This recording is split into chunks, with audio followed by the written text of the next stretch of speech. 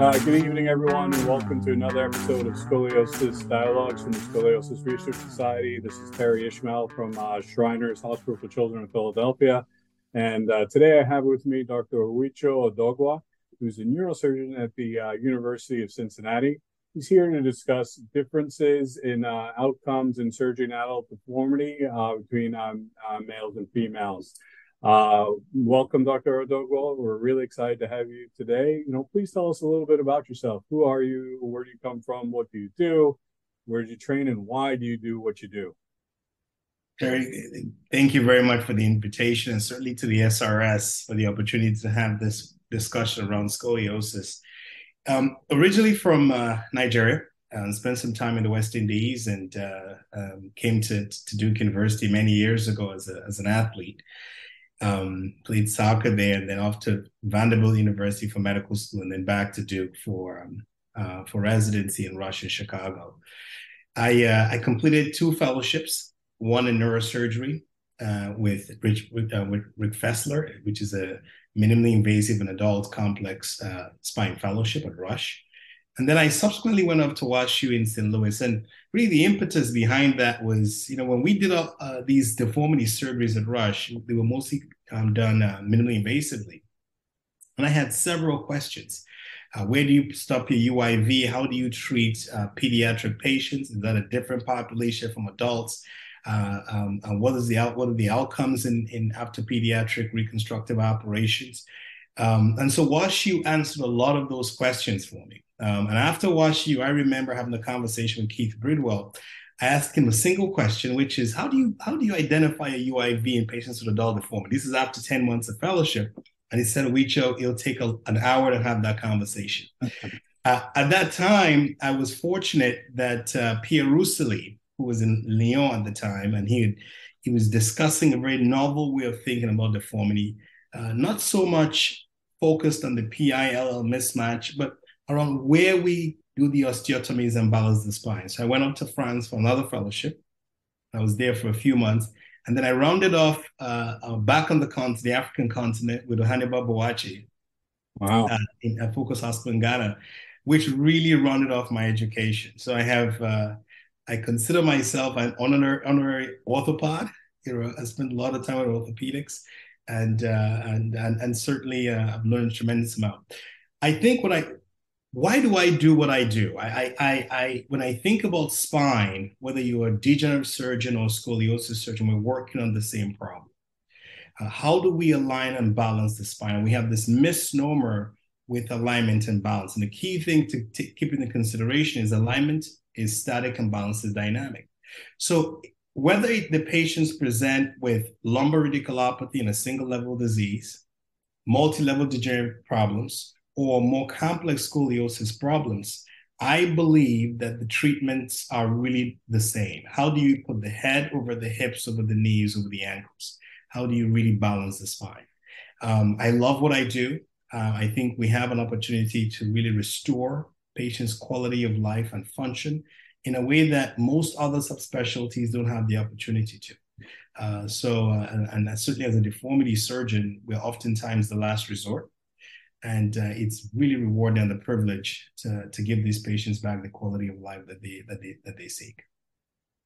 Wow, that's fantastic. You're certainly really well trained, and I love your impetus for doing what we do. That's kind of similar to how I feel about things. I'm a pediatric orthopedic surgeon, so I do not just spine. I also take care of kids with lower extremity pathology, fractures, etc. And that's really what's drawn me to everything that I've been doing over the last several years. That's amazing. So today we're going to talk a little bit about sex differences between males and females in adult deformity surgery. Those of us who treat children such as yourself and me, we know that there are some subtle and not so subtle differences in treating pediatric patients. We know that boys tend to present with slightly bigger curves. The curves may take a little bit longer in the OR, and they have slightly less correction, higher blood loss, etc. But overall outcomes tend to be pretty similar. Dan Ciccato, Dan Hedquist, and Lori Carroll, had their study in the mid 2000s, which kind of put this forward. But I know that you've published on the differences between the sexes in adults. So why don't you tell me a little bit about your experience and also your papers? Yeah, so I think when you think about adult deformity and the sex differences they exist, without question, there are some sex differences, and we're actually learning a lot more. And I'll sort of get into some of the work that we're doing in the laboratory that sort of reaffirms that. We were interested in this exact same question. Are there differences in presentation, and are there differences in surgical resilience, and are there differences in complications profile? And this concept of surgical resilience isn't something that we've necessarily explored as a specialty, but I think that there's some data that shows that that concept, surgical resilience, and how you measure it and how you track it can be sort of tied into frailty, can be tied into convalescence, can be tied into complications. So what we looked at over 150 patients who underwent adult spinal deformities correction. We had almost an even smattering of men and women in the study. And the primary question was, are complication rates different? We looked at the radiographic parameters at baseline, and very similar to what you see in the pediatric population, the adult population females had slightly worse radiographic parameters compared to the adults, but it was not clinically significantly different. There was a trend towards different, but it wasn't different. But when you look at some of the psychosocial parameters, depression, affective disorders like anxiety, those tended to be worse in females. When we looked at the patient-reported outcomes at baseline, so we looked at pain, we looked at disability, we looked at quality of life, we looked at cognition. All of those scores also tended to be slightly worse in women. So we went into the analysis assuming that women then, or female patients, were going to have worse mechanical failures and worse PROs compared to men after reconstructive operation. And that did not turn out to be the case. The degree of functional improvement from women after surgery was superior to men. So there were no differences at 2 years after surgery, which means that if they started off at a worse level and there are no differences at 2 years, they actually showed a greater degree of functional improvement after surgery. And there were no differences in the rates of mechanical failures between men and women. So it really shows you that the outcomes, the surgical outcomes, certainly what that suggests is the surgical outcomes are similar between male and females, although female patients tend to have slightly worse radiographic parameters. Now, when you look at the concept of surgical resilience, it's something I'm studying in the laboratory now. And this is work that came out of Iowa looking at really in vivo studies where they were looking at testosterone and its impact on convalescence and certainly on outcomes. And what we found, just anecdotally looking at some of the preliminary data, patients who have higher levels of testosterone report less pain after surgery, have better rates of convalescence, and have shorter length of hospital stay. So there's this concept of surgical resilience. How you measure it, we don't have the perfect biomarker. We are leaning towards testosterone as a potential marker for that, but we don't know. But there's something there, but we don't know what that biomarker might look like. Wow, that's interesting. I mean, do you have an idea as to why this is the case? I mean, are we going to start like checking everybody's testosterone before surgery? I mean, how's that really going to work out? Yeah. So couple of the things that we're doing in the laboratory is we're collecting blood samples before surgery and at several time points after surgery. And we're looking at several genetic markers. We're looking at RNA sequencing and some other things to identify this milieu, or what I call this milieu of inflammatory markers that might predict which patients might convalesce better after surgery. It could be that testosterone may be a marker for something else that we are not measuring, that we are not seeing now. So I'll give you a slight example. When I was at UT Southwestern, we took 40 patients who had adult deformity surgeries. We had baseline markers in addition to very comprehensive psychosocial evaluation of PROs examinations. And we had blood markers after surgery.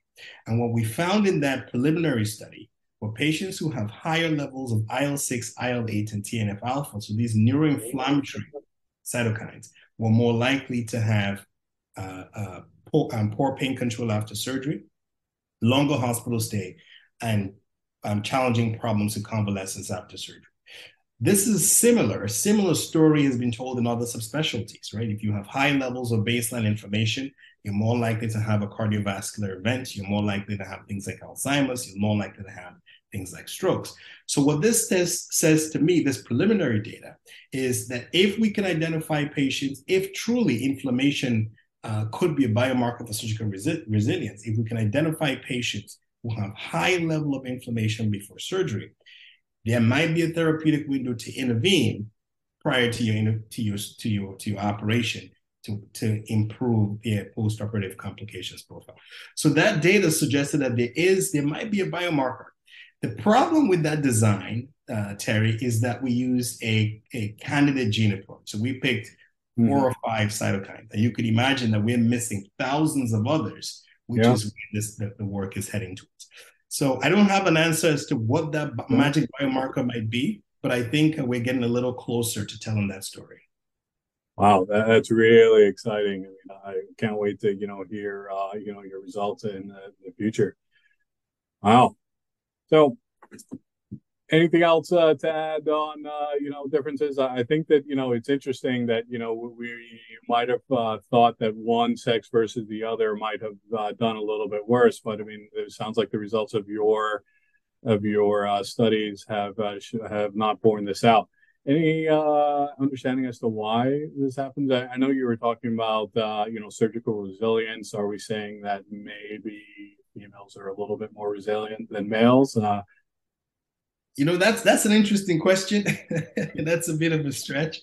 I don't know that we can say that. I think what this says in my mind when I look at results like this, it says that for the appropriate patient, independent of gender, that we can help them. That independent of gender, we can help them. Now, the nuances that I think that we still need to tease out is this concept of frailty. So we know frailty affects outcomes. The question is, are female patients more likely to present with very advanced frail states compared to their male cohorts? You have issues of sarcopenia, right? Women more likely to, because they have smaller paraspinal muscles, the sarcopenia affect both sexes equally. And if you think about sarcopenia, and what happens as we get older with the loss of extension so we think about how we lose extension versus flexion. We lose extension the much faster than we use the ability to flex. So if you have weaker extensor muscles, sarcopenia, frailty, you may be more apt to developing things like proximal junctional failure. Okay. You stop in the lower thoracic spine. So I think that there are several questions that we still have unanswered. Is it purely biology, right? Or is it biology that plays into concepts like frailty? And what can we do as surgeons if there is indeed a sex difference in the rates of frailty, in the severity of the frailty, and so on? What can we do as surgeons to sort of optimize the outcomes for female patients? But as it stands, the data doesn't bear that there are any differences in the patient-reported outcomes or the mechanical failure rates between men and women. Wow, that's amazing. Well, look, man, thank you so much for joining me. I mean, I'm sure our viewers will learn a lot today. I certainly have, and you've given me several more questions that I want to ask, and I think I'll ask you off air. I mean, it's amazing stuff. Thanks for coming, man. And this is Scoliosis Awareness Month, and so this will be airing next week. And really, thank you so much for joining us. Thank you for the invitation to share this, and it's been a pleasure speaking with you. And thanks to the SRS. The Scoliosis Research Society is a nonprofit professional organization made up of physicians and allied health personnel. Their primary focus is on providing continuing medical education for healthcare professionals and on funding and supporting research in spinal deformities. Please visit srs.org for further information.